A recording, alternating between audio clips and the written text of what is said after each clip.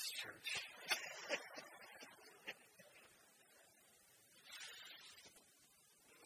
Many thanks to all those of you who were involved in making this happen and things like that happen, and next week and the week after that, and Christmas Eve. This is a great season. Will you pray with me, please? Father, we are so grateful for who you are, for the immense love that you have for us. Lord, as we enter into this season, will you just bring your grace upon us? Guide us into a focused time of remembering just what this is all about. Praise you for the birth of your Son, Jesus Christ. And as we look now at what it means for him to have come to be with us, just enlighten us. Draw us into your presence. Open our eyes. Open our hearts.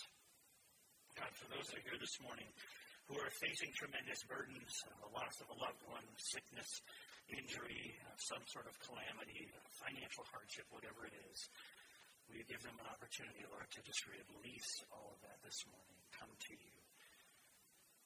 Find your Son in the manger. God, we invite you into this season here at Chapel Hill Church. We invite you into this day, this message. Fill us and guide us. Thank you for being our Father, for being our God, for sending your Son to be our Savior. Praise you for this in Jesus' name. Amen. God was coming to earth in the form of a baby. Not just big news for the angels, this was epic news for all creation, past, present, and future. This Christmas season, our theme for the services is God with us. We're going to talk about the incarnation of Jesus Christ. We're going to remind ourselves that over 2,000 years ago, Jesus, the Son of God, the second person of the Holy Trinity, one who had existed forever, took a step out of the perfection of heaven and into the imperfection, or let's be real, the mess of earth. The God who was eternally, who had no beginning, took a step toward his creation and became one of us. This mind-blowing reality is not a theory. It's not a fictional story to back up a particular set of religious beliefs. It's not a misinterpretation or gross exaggeration of something that happened. It is something that happened. We can't explain it away. We can't wrap our minds around it. We can't fit it into any point of reference in our lives at all. We've never before experienced God becoming man. He did it once and we weren't there to see it, but others were, many others. The incarnation of Jesus Christ is an historical fact. It's backed up by all the other historical facts that exist. It's absolutely impossible to back up any idea that this really didn't happen. It happened. And the details around this epic, life-saving, earth-altering event are recorded for us in God's Word, in the Bible. God became man. God became man. The Apostle John wrote in John 1:14 that the Word became flesh and dwelt among us. Jesus Christ, the very one who was there at the creation of the world, entered that world himself. That's epic. And when you consider the reason he entered this world, this moves way beyond epic to something that we don't even have a word for.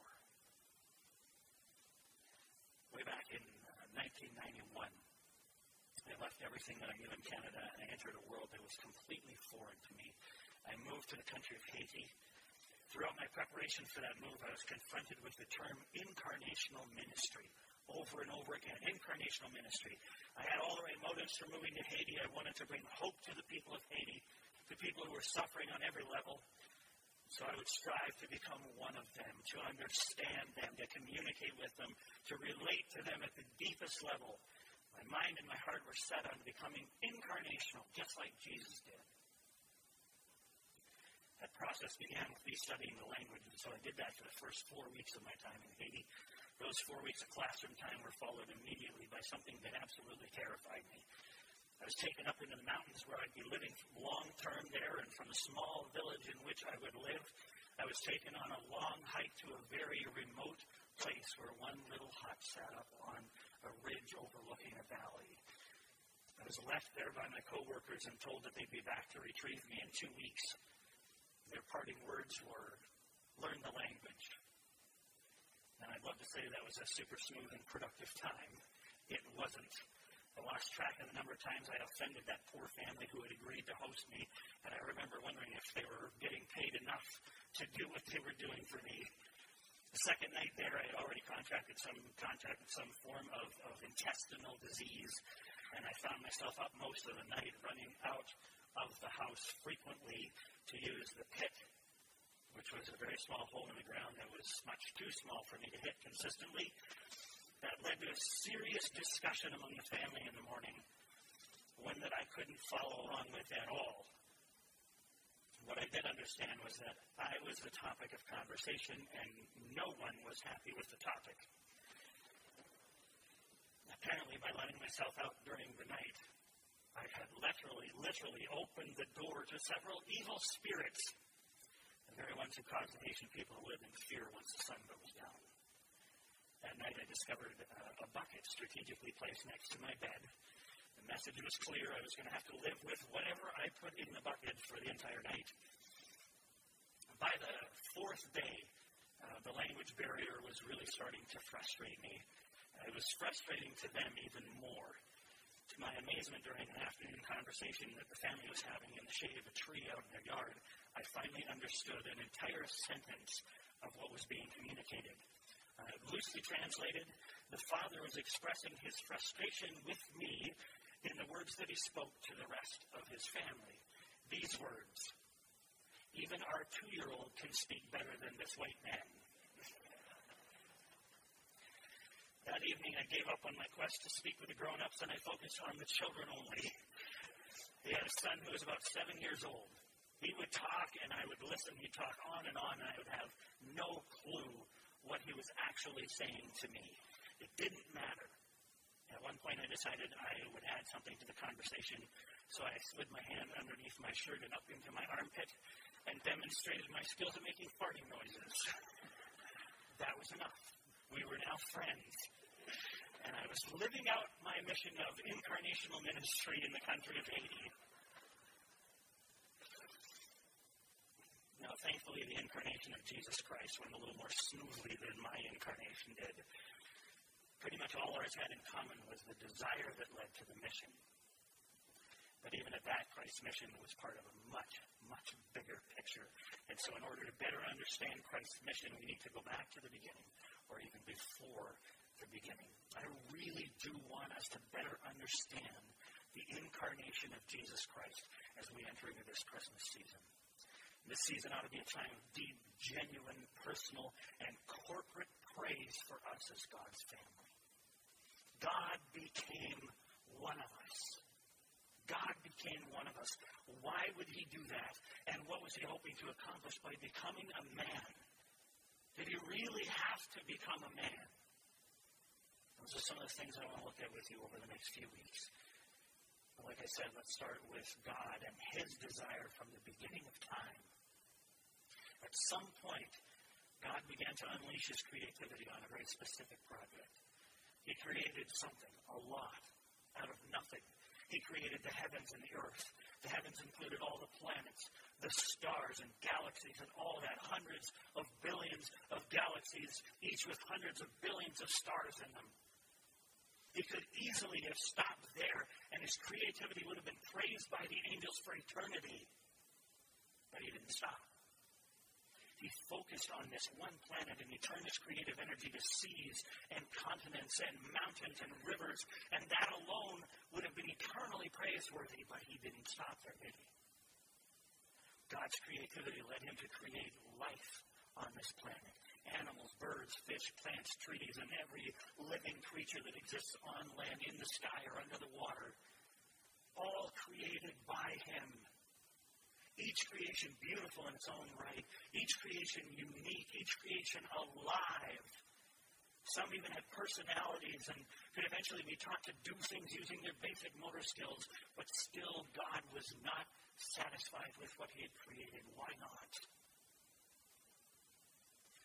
It was God's desire just to create. was something more that he was looking for, so he took his creativity up to a level only slightly lower than the angels. He created man and woman. He created people.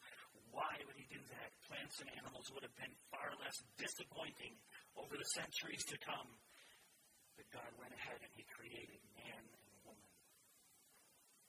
It appears that David, the psalmist, had similar thoughts at one point in his life. This is what he wrote in Psalm 8, verses 3 to 5. He wrote, "When I look at your heavens, the work of your fingers, the moon and the stars which you set in place, what is man that you are mindful of him, and the Son of Man that you care for him? Yet you have made him a little lower than the heavenly beings and crowned him with glory and honor." God created man because he wanted to be with man. He wanted to be with man. He created us to be with him. He created us for fellowship, for relationship. He created us to be family. And he has always wanted to be with us. That's God's desire. And so he created Adam and Eve and lived in relationship with them in the Garden of Eden. Mankind has always been God's favorite and most valued creation. He has crowned us with glory and honor in creating us to be his family, his children, his companions forever. God's desire has always been to be with us. What has our desire been? Humans were created with free will, a generous gift from our Creator. He didn't want puppets. He wanted a family. He wanted us to choose him, to choose to be with him. So how did that work out?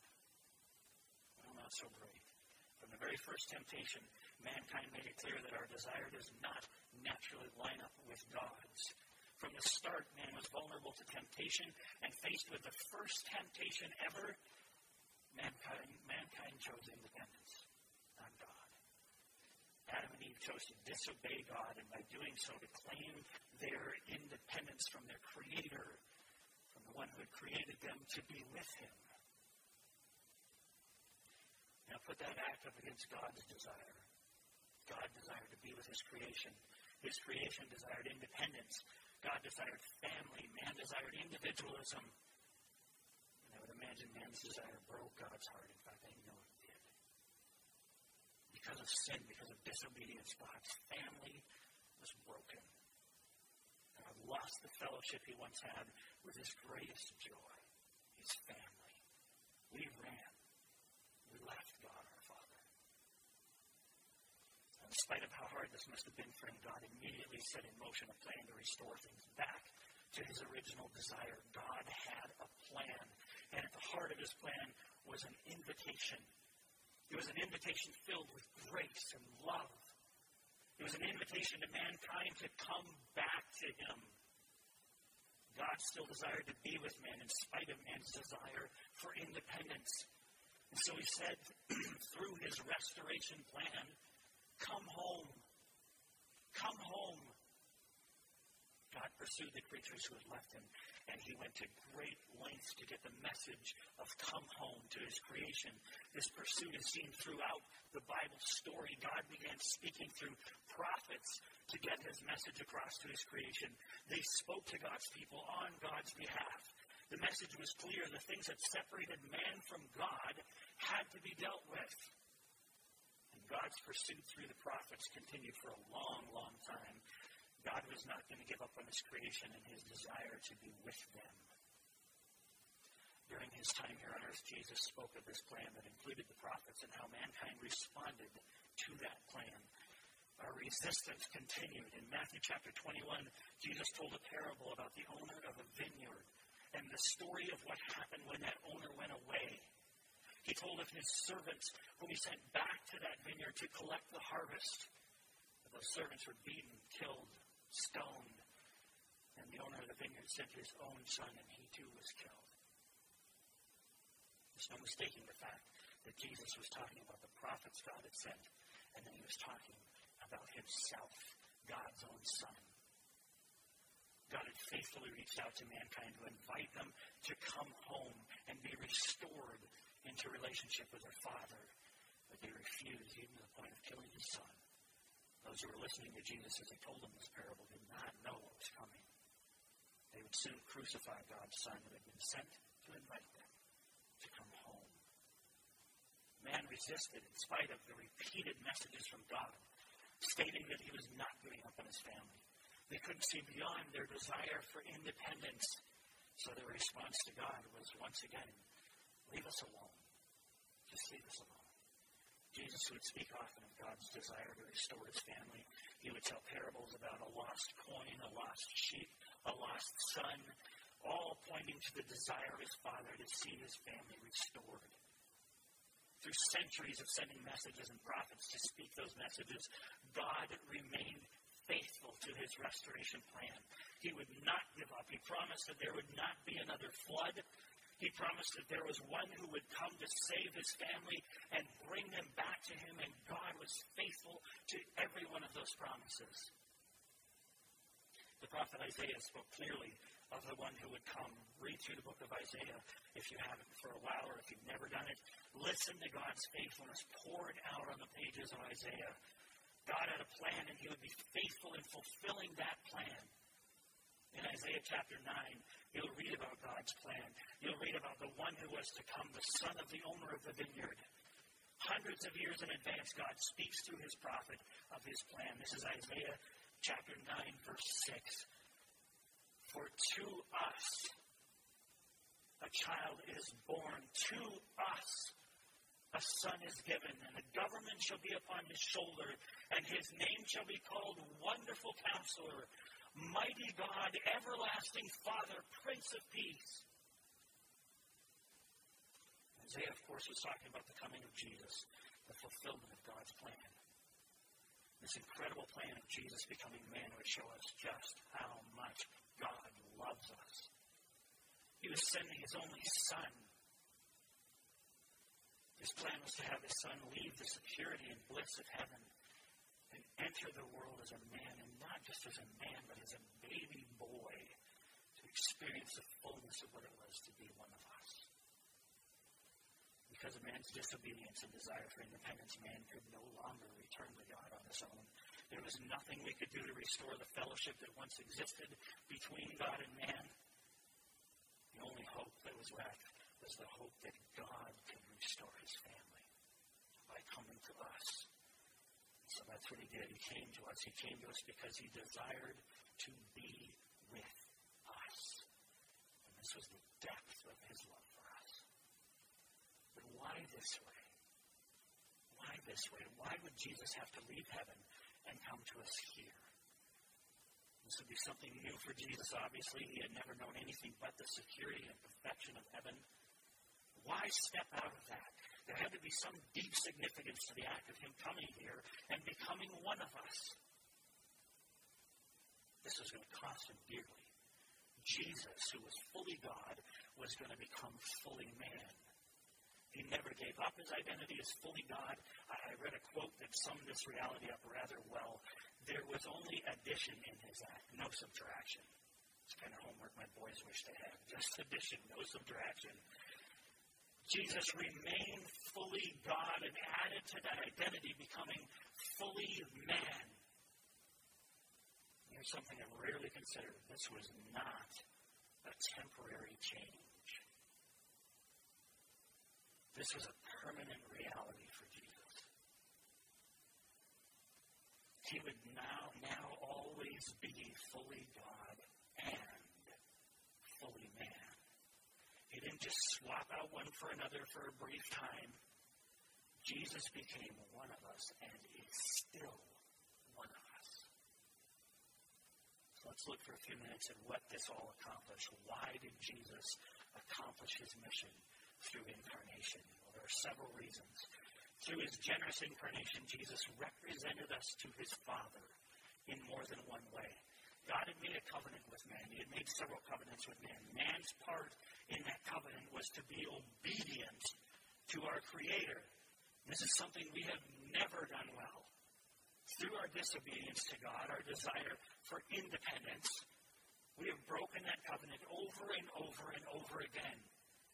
Romans 5:18-19 says this, Therefore, as one trespass led to condemnation for all men, so one act of righteousness leads to justification and life for all men. For as by the one man's disobedience, that's Adam, the many were made sinners, so by the one man's obedience, that's Christ, the many will be made righteous. This is why Adam's referred to as the first man, and Christ is referred to as the last Adam or second man.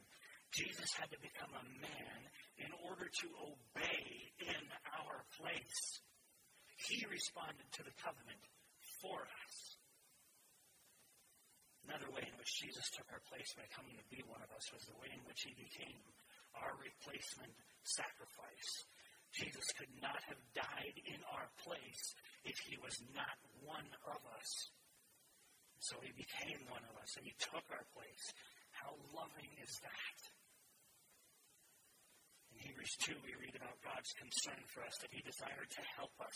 It even sets us up against the angels, noting that it was us, not the angels, whom God desired to help. And so he had to be made like us in every respect. Taking our place on the cross, Jesus had to become one of us. Another reason for Jesus becoming one of us is spoken of in 1 Timothy 2:5. This is what Paul writes there. For there is one God, and there is one mediator between God and men, the man, Christ Jesus. Because we broke the covenant with God and chose independence, we have always been in need of someone to come between us and God, to stand in the gap and advocate for us. There is only one who could do that, and the one has to be both fully God and fully man in order to be the mediator that's needed to bring us back together. And so Jesus became that mediator by becoming one of us. If we go back to the beginning again and look at that original covenant God made with us, we'll see another reason why Jesus became one of us.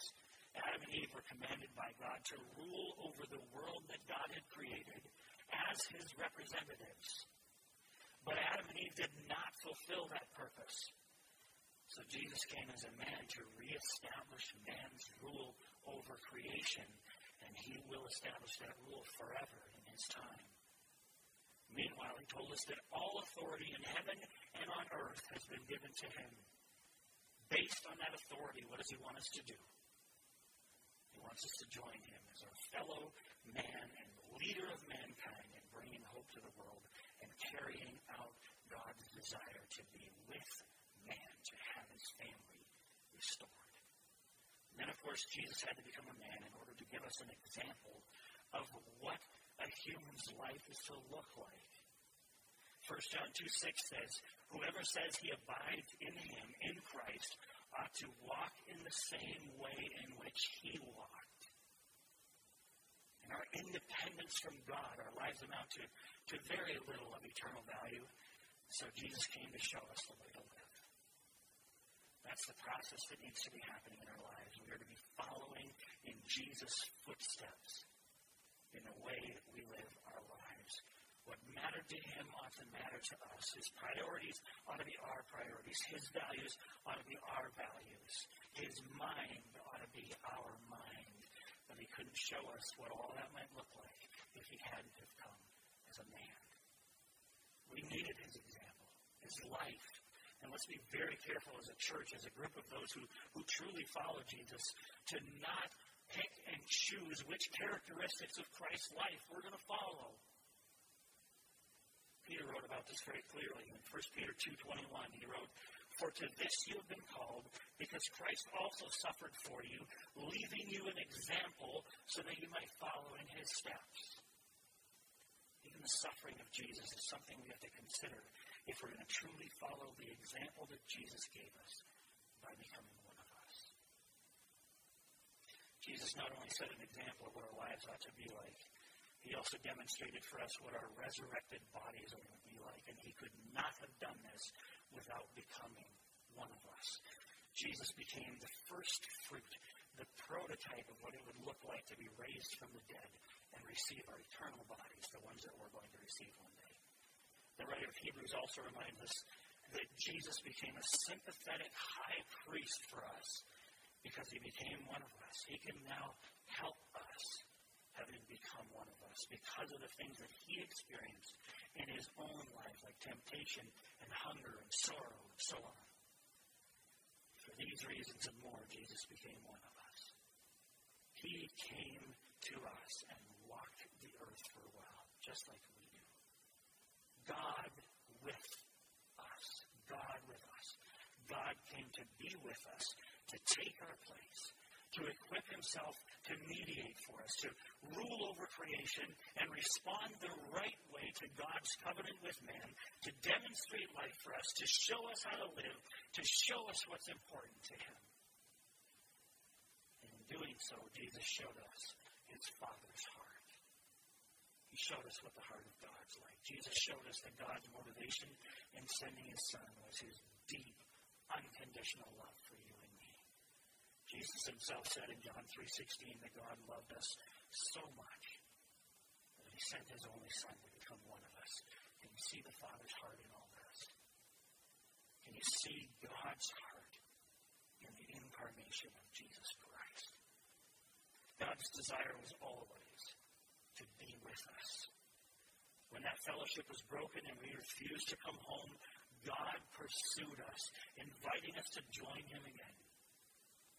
And in his plan to pursue us and call us home, God included his only Son becoming a man, fully God and fully man, all for the sake of restoring our relationship with him, restoring his family to the way he desires it to be. How thankful are you that God came to be with us? What's your response to what God has done in sending his Son to become one of us? To what degree have you simply taken that generous, loving, epic act for granted?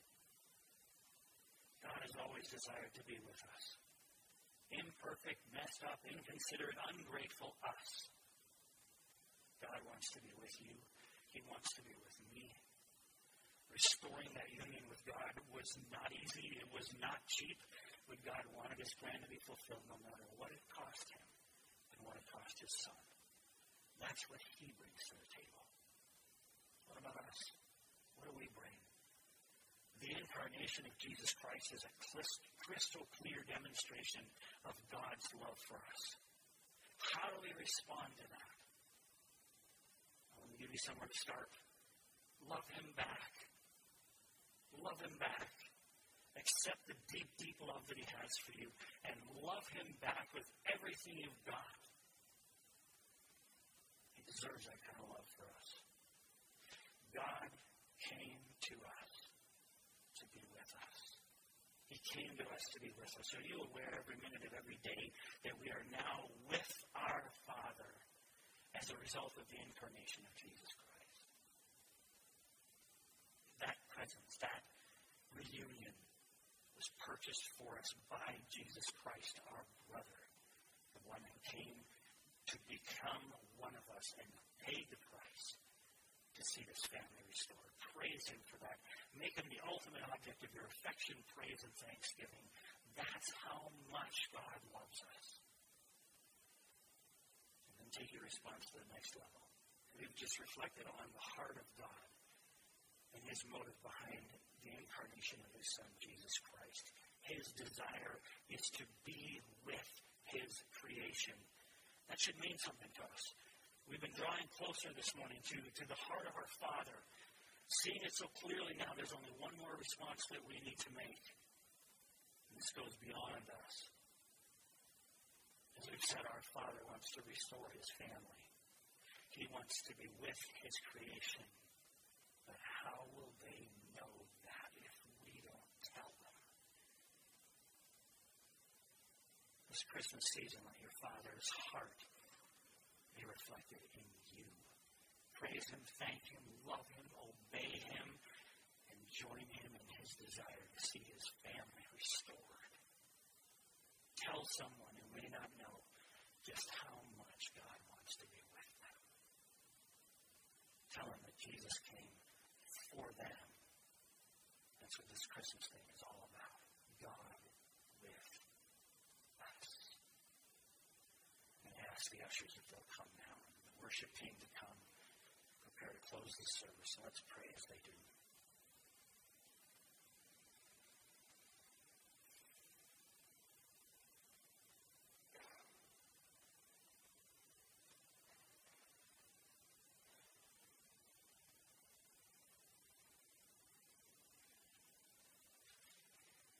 Well, you know that we do this Christmas thing every year. It's my 49th time doing it. We come back to the same story over and over and over and over again.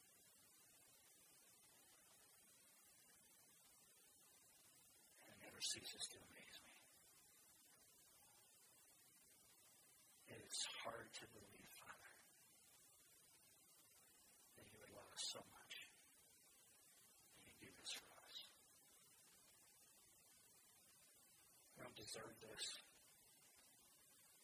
We're the ones who choose independence day in and day out. We're the ones who can often go through an entire day without even acknowledging the fact that you're there. But you are here. Your Son became not just fully God, but fully man as well, and is still fully man as well. Just so that he can bring us home to you. God, your love for us is absolutely immense.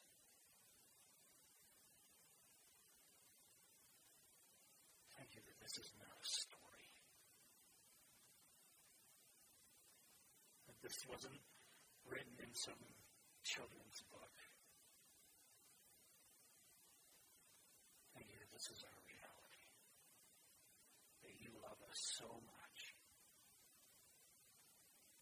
That you would send your Son and he would willingly become one of us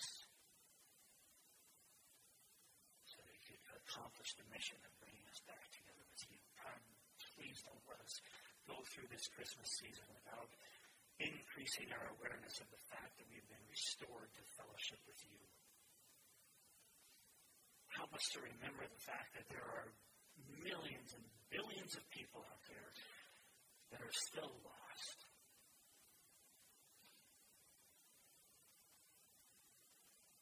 Help us in deep gratitude and praise for what you've done for us to realize that you want to do that for everyone. And you've called us into the mission of declaring that good news. That God has come to earth. That God is with us. To restore the relationship we were created to have with you. Father, I ask for your blessing on this Christmas season, that we would keep that focus, that we would stay right there, right at the manger, to see just how much you love us.